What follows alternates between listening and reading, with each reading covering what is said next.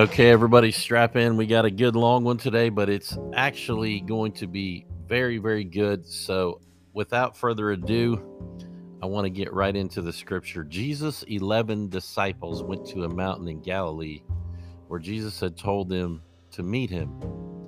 They saw him and worshiped him, but some of them doubted. Jesus came to them and said, I have been given all authority in heaven and on earth. Go to the people of all nations and make them my disciples. Baptize them in the name of the Father, the Son, and the Holy Spirit, and teach them to do everything I told you. I will be with you always, even until the end of the world. That's out of Matthew 28:18 through 20. These words came right after Jesus' resurrection. So he's died on the cross, he was buried, and then he rose again. And then these words came as he returned to visit his disciples before he ascended into heaven. So, my question for you is this. What do you think we can get out of these verses here? Well, I want to make this a share for you because of two reasons. Number one, it shows that doubt is a normal thing in the faith walk. Number two, it shows that God has a sense of urgency when he tells us to obey what Jesus taught. In other words, Jesus is saying, do what I told you to do. So Jesus' disciples saw him and they worshiped him, but some still doubted. They saw him with their own eyes, people. They saw him with their own eyes, but you know what? There were circumstances involved.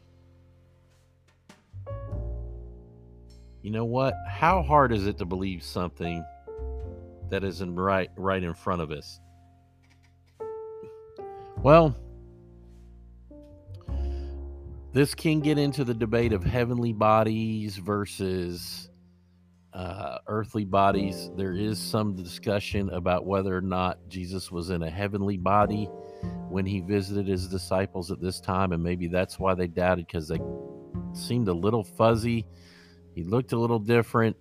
We're not really 100% sure, but what we do know is there were extreme circumstances involved.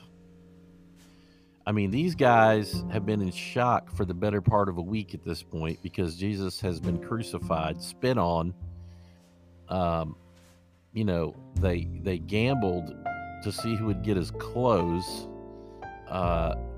Then there's the reports of an angel at the tomb. Then, there's just a lot of stuff going on that is shocking for about a week straight. So they still don't have the pieces of the puzzle in place to make sense of it all. I mean, we have the Bible to look back on in retrospect, like, oh yeah, this, and this happened. We see the whole puzzle. But these disciples were nowhere near having the puzzle put together. And I thought about that, and I thought, isn't that a lot like being a teacher at times? Being a teacher is kind of like juggling 12 to 20 items all at one time while somebody's coming to ask you questions, pressing on you. And you know what? Sometimes we don't have all the answers. Sometimes our faith wanes a little bit, like, I'm doing this, why aren't good things catching up with me? Well, you know what? Here's my answer. We have been given the plan of action to obey, just like Jesus gave his disciples. We have the evidence that it will work, just like they did. But following through and believing in the plan can be a challenge, even on a good day. But look at how Jesus reassures his disciples, just as he reassures us in our lives. The message is clear by Jesus. He's very clear. Do what I said and I am with you always. Do what I said, and I am with you always.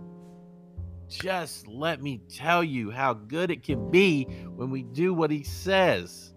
Imagine if every person on this earth followed the 10 commandments.